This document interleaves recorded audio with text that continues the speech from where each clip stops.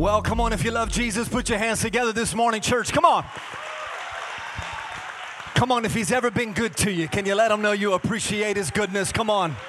To God be the glory. Well, if you're ready for the word, say I'm ready. Let's try it again. If you're ready for the word, say I'm ready. We're actually finishing off a 4-week series on this thought or this thing called I Quit. And so 4 Sundays ago, we kicked it off. And each week, we've talked through a collection of conversations around a few different topics that the Lord has really impressed in my heart that I feel like he wants to break us free from. And today, we're concluding the whole series with the challenging thought of the need to quit making excuses. The need to quit making excuses. And truthfully, I believe that today is going to be one of those Sundays, if you allow the Holy Spirit to speak to you, that this message and the way that we've laid it out for today, because it'll look a little different for you, but I believe it can be one of the messages that I call an anchor message. And an anchor message is a word that you hear that just drops in your heart, and it really just opens your eyes and it changes the trajectory of your life. And that's been our prayer leading up to the conclusion of this series today. My prayer is that when you walk out different. Does anybody receive that? Come on, because that's me. Like when I walk out today, I don't want to walk out the same way I walked in. And that's the kind of God that you and I serve. He can change how we walk. Come on now. And so I'm excited to share this message with you. And I'm going to start with telling you about one of our core values. And some of you know this because you've gone through our Move Track. You've completed Move Track. And Move Track is a great next step if you've been attending for a while, or if you're new here and you want to know more about the church. We offer Move Track on the last Sunday of every month. And in Move Track, it's a full curriculum that we put together. But as a part of that curriculum, we talk about our core values. And one of our core values is this word empowerment. Empowerment. On the count of 3, both campuses, I want you to say this word with me. Ready? 1, 2, 3. Empowerment. And the reason why we not only preach empowerment, but the reason why we believe in the reality of empowerment is because of this. This is not a church where we think it's okay, and it's not a church where we believe Jesus is okay with you just coming and sitting. Thank you. Knew I had one in the house. This is a place where God wants you to come, commit yourself to Him, and then be bold enough and be empowered by the Holy Spirit to tell other people about that salvation experience that you yourself had had. That's a good place to say amen right there. So let me say it to you like this. We believe that saved people serve people. Come on, if you're on Twitter, you should tweet that. Saved people serve people. I'm done with the days of consumer Christianity, where we make it all about us. That's not the gospel. God gave us, through His Son Jesus, the Great Commission, which is to therefore go. And you can't be a church that's centered around the Great Commission when your people only are consumed with coming and sitting. I'm preaching better than you're helping, and that's okay. Let me give you a working definition of this understanding of empowerment. And again, this is from our Move Track curriculum, but I think this will put us on the same page together. Empowerment is this: the magnitude of what's at stake. And what's at stake is eternity. There are lost and dying people that need to know about Jesus. Come on. And if we ever lose sight of that, God, break our heart for the understanding that outside of these 4 walls, outside of our Go Church campus walls, there is a community, that there is a country, and there is a world that is lost, and we have the answer, and the answer is Jesus. Come on now. So what's at stake, which is eternity, requires a united effort. And what I believe is that we've got to have an all-hands-on-deck approach. And that means this: not just some of us, but all of us committed to using our time, our talents, and our money. All of it. Not just some. We don't get to pick and choose what we'll give to God to advance the kingdom. We say, God, when we say yes to you, we're all in. And I'm giving you my time. You become the priority. I'm giving you my talents because you put them there anyway. And whatever you bless me with, I'm going to make sure that we fund the kingdom of God, because the eternal return on that investment is significant. Jesus measured greatness in terms of, watch this, Jesus measured greatness in terms of service, not status. Jesus doesn't care about your title. Jesus cares if you're carrying a towel. He doesn't care where you stand on the corporate ladder. He wants to know, are you willing to wash people's feet? Are you willing to feed the hungry? Are you willing to clothe the homeless? Are you with me? Are you willing to visit those who are sick or in prison? And he says, I'm not viewing greatness in terms of your status, but rather in terms of service. And we're, at this church, we're all about creating this culture. And it's so important that will better serve our church, our community, and our world. And those three areas are significant, not just to today's conversation, which we'll dive in, but the heartbeat of this church is knowing that we've got three responsibilities: to serve our church, which is the bride of Christ, to serve our community in Montgomery County, Maryland, and Coweta County, Georgia, and Germantown, and Sharpsburg, etc., and to the ends of the earth. It's a big world out there. Come on. And there are people all over that need Jesus. And this is what we know, and this is what we believe. The most fulfilled people on the face of the planet are those who are making a difference in the lives of others. So we're going to talk a lot today, and I'm going to challenge you, I hope in a good way, for us to quit making excuses so that you know how you can better serve your church, your community, and your world. Now watch this. Let's jump into it. You don't have to read very far in Scripture to learn that God is all about this idea of empowerment. There are unlimited amount of resources and biblical personalities that we could lean on today to see how God empowered very ordinary people to do incredibly extraordinary things. But over the last few weeks, with the exception of Mother's Day weekend, through this series, I Quit, we've kind of landed on the children of Israel.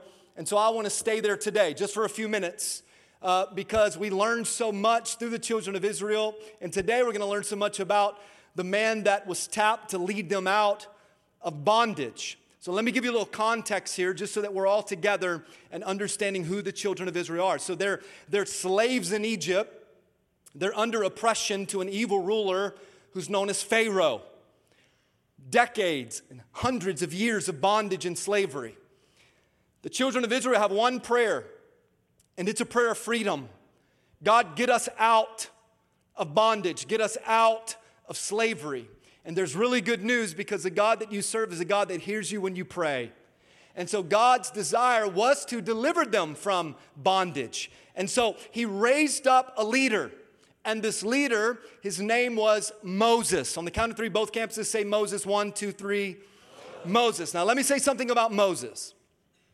If there was ever a man who wanted out of what God was trying to talk him into, it was Moses. If there was ever a person that wanted to get away from the call of God and the responsibility on their life, it was Moses. See, God had a plan to deliver his children. And a part of that plan was to use Moses as the leader. But I'm going to show you how Moses responded when God said, go. Because as soon as God told him the instruction, Moses began to make excuses. And he made 5 very specific excuses. And when you see these excuses, I want to challenge you. Have you ever made these excuses yourself? Or even a more difficult one to realize is, are you currently making these excuses? And that's why you only show up on Sunday to church instead of actually being the church. Y'all still love me, right? Because I ain't going nowhere. Let's go to Exodus chapter 3. I'm going to give you some Bible today. I hope that's okay, because this is the church and we preach the Bible. So I want to show you a few verses of Scripture and how God began to lay out the instruction or the mandate over Moses' life, and then how he responded. So look at verse number 1 of Exodus 3. Now Moses was tending flock of Jethro, who was his father-in-law. Jethro was the priest of Midian, and he led the flock to the far side of the wilderness, and he came to Horeb, which is the mountain of God. Verse number 2. And there the angel of the Lord appeared to Moses in flames of fire from within a bush. Moses saw that although the bush was on fire, it did not burn up. How many of you know that would have caught your attention? So let's put it in today's terms. Let's say that you're a banker and you're helping people make a deposit, and you look over the corner of your eye and the ATM is on fire, but it's not consumed. It would catch your attention, right? And so Moses says, you know what? I'll go over and see this strange sight while the bush is on fire, but it does not burn up. And the Bible says in verse 4 that when the Lord saw that Moses had gone over to look, God called to him from within side of the bush, Moses, Moses. And Moses said, here I am. And God said, hey, don't come any closer. Take off your sandals, for the place where you are standing is holy ground. Somebody say holy ground. I don't have time to teach this, although I'd love to, but in my preparation of today, verse number 5 really stood out to me because I wondered what made this place holy ground, because moments before it was just a field where Moses was tending his livestock. And now all of a sudden, God says, take off your sandals, for this is holy ground. I'll tell you why. Because wherever God shows up, it's a holy place. So you can be driving in your car and the presence of God show up and that Honda Accord becomes holy ground. Come on, somebody. You can be taking a shower. That might be TMI, but you could be taking a shower, God show up and the shower become holy ground. Are you with me? You can drop your children off at school, and if God shows up, that school is not only a place of education, but it's a place of the Holy Spirit. Come on now. And so all of a sudden, that place, because God showed up, became holy ground. And then he said, I am the God of your father, the God of Abraham, the God of Isaac, and the God of Jacob. At this, Moses hid his face because he was afraid to look at God. And now you're about to see God's heart for his children. And here's what he says in verse 7. He says, I have indeed seen the misery of my people in Egypt. And I want to tell you, God has indeed seen the misery that you've walked through as well. And he said, I've heard them crying out because of their slave drivers, and I am concerned about their suffering. He says, so here's what I've done. I've come down to rescue them. I don't know about you, but I'm glad that I serve a God that not only sees me in my mess, but that's willing to come down and rescue me out of that mess. Anybody with me? And he says, I've come down to rescue them from the hand of the Egyptians and to bring them up out of that land into a land that is good and spacious. It's a land flowing with milk and honey. I love it. He says it's a home of the Canaanites, the Hittites, the Amorites, the pesticides, the termites, the Hivites, the Jebusites. Anybody that ends with "ites" you in trouble. Watch. Verse number 9. And now the cry of the Israelites has reached me. I just want you to know, and maybe this is an encouragement, I hope that it is. When you cry out to God, he is faithful not only to hear you with his ears, but to hear you with his heart. And he says, and I have seen the way the Egyptians are oppressing them. And then here's the mandate. Here's the instruction over Moses. This is the moment that God calls Moses to lead the Exodus. And he says, so now go. I'm telling you, somebody's going to name a church Go Church one day, and it's going to change the world. So now go. I'm sending you to Pharaoh to bring my people, the Israelites, out of Egypt. That's God's conversation with Moses. And then watch how Moses responds in the very next verse. Moses says, but who am I? On the count of 3, I want you to say these 3 words with me. 1, 2, 3. Who am I? Who am I that I should go to Pharaoh? Who am I that I should bring the Israelites out of Egypt? And here's the first excuse. And again, tell me if you've ever made this excuse, or if you're currently making it. Here's what Moses is saying. He's saying, I'm not good enough. Who am I? I'll tell you, when God called Kimberly and I to plant Go Church in Maryland, and then he called us back home to take over leadership from my father-in-law and then pastor one church in 2 locations, 700 miles apart. Can I tell you that there were many nights that I laid in my bed wondering, God, am I good enough? Am I good enough? And anytime I answered that aloud, I would say to God, I'm not good enough. And guess what? What God told me, you're right. You're not good enough. And you're not smart enough. You're not talented enough. You're not rich enough. But can I just encourage somebody for just a moment? God is not concerned about your talents. God is not concerned about your qualifications. God is not concerned about the status of your bank account. God does not need you to submit a resume, nor will He ever require of you to submit a resume for the job that He's calling you to. The only thing that God cares about is the condition of your heart. Is your heart pure? Is your heart right? And watch this. Moses says, I'm not good enough. And God says, I know, but I'll be with you.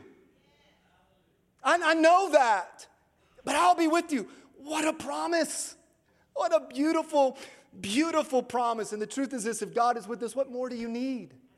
What more do I need if God is with us? And the deliverance of the children of Israel, watch, did not depend on the ability of Moses. Rather, it depended on the power and the presence and the sovereignty of God. So Moses learned real quick that this excuse wasn't going to fly. So he turned his attention to excuse number 2. Watch verse 13. So Moses said, well, if I go to the Israelites and I say to them, the God of your fathers has sent me to you, and they ask me, what is his name? What do I tell them? Here's his excuse, and you've done it and so have I. I don't know what to do. So if I say yes, I don't know what's next. Let me tell you about this excuse. It's 100% fear-based. All of it is based on fear. And Moses didn't want to mess up. Moses didn't want to do the wrong thing or say the wrong thing. He was afraid that he would mess it all up. And so God jumps in and he says, all right, here we go. I am. That's what you tell them. He says, you tell them, I am has sent you. And here's the point that I'm trying to make. Don't ever let fear grip you so much that it keeps you from doing whatever it is that God is calling you to do. Don't ever let fear talk you out of what God is talking you into, because for every I won't, for every I can't, for every I am not that you have, God says, but I am. Come on now. He says, but I am who I am. And now Moses is realizing I'm in trouble. There's only one option, but I'm going to see if I can get out of this. And then Moses answered and he said this, well, what if they don't believe me? What if? What if? Somebody say, what if? Don't we do that a lot? Well, what if this, or what if that, or what if the outcome is this, or what if that? He says, what if they don't obey me? What if they don't listen? The Lord did, and they say the Lord did not appear to you. And this is what Moses is saying. He said, nobody's going to believe me. Nobody's going to trust me. Nobody's going to look at me and think that God is really doing this. Come on, ladies and gentlemen, this is my testimony right here. When I got saved, I told the Lord, nobody's going to believe me. And the thing that I have about this particular excuse is that Moses knew the answer, because in Exodus 3, verse number 18, God told him, if you go to them, they are going to listen to you, but Moses still protested. And what's interesting about this excuse versus all of the other excuses is that God he didn't dismiss it. He didn't dismiss this excuse. As a matter of fact, instead of dismissing the excuse, he equipped Moses for the job. And he said, okay, so if they don't believe you, here's what you do. He says, what's in your hand? What do you got? Moses says, well, I got a staff. God says, throw it on the ground.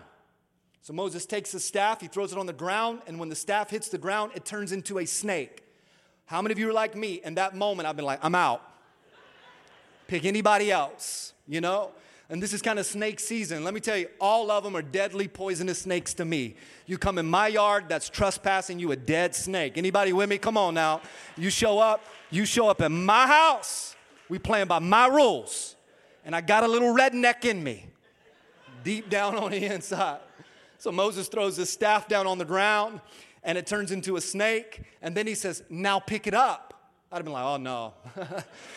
See, we had something going, Lord. But then Moses picks up by its tail and it turns back into a staff. God's just showing that he's a supernatural God. And then he says to Moses, now take your hand, put it inside of your coat. So he does that. He says, pull it out. Now it's leprous. He says, put it back in. So he puts it back in. Take it out. Now it's healed and clean. And then he says, now, if they still don't believe you, go down to the Nile, go down to the river, take some water from the river, pour it onto the ground, and when the water hits the ground, it'll turn into blood. God's just saying, hey, and this is what I love so much. If God calls you to it, he'll equip you for it. If God's calling you to do something, He's going to empower you and equip you to accomplish the assignment that's on your life. Come on, that's a great place to put your hands together and say amen. Come on. All right, I got to hurry because I'm going to show you something. This is the next excuse because Moses is still like, I don't know. So then Moses said, well, I'm not eloquent. Neither before nor since you've spoken to your servant. I am slow of speech and I'm slow of tongue. Here's the excuse. Watch. He says, I can't do it because. And you and I, we disqualify ourselves so much from Moses. He says, well, I can't go and speak to Pharaoh and speak to the Israelites because I stutter. And I wonder, how many excuses have you made because you've looked at your own inabilities instead of looking at the ability of God? I can't do it because, what's the reason? And I'm telling you this, and this is one of my favorite things to kind of talk about whenever we're looking at responsibilities and calling and serving and assignment. God does not call the qualified, but He always qualifies the called. And yes, listen to me, you and I, we've got inabilities, but God has unlimited ability. And it is God that when we say yes to whatever it is He's talking us into, it is God who strengthens us. It is God who anoints us. It is God who equips us. So stop focusing on the inabilities that you and I have and start focusing on the ability that God has. Come on now, that's a good place to preach right there. All right, last one. So God said to him, because Moses is still trying to wrestle with this, and God says, who made the human mouth? Who makes him mute? Who makes him deaf? Who makes him see? Who makes him blind? Is it not I, God? Now go, boy. Or there's going to be real problems. And He says, I will help you speak. So whatever inability you have, God says, I'll cover it with my grace.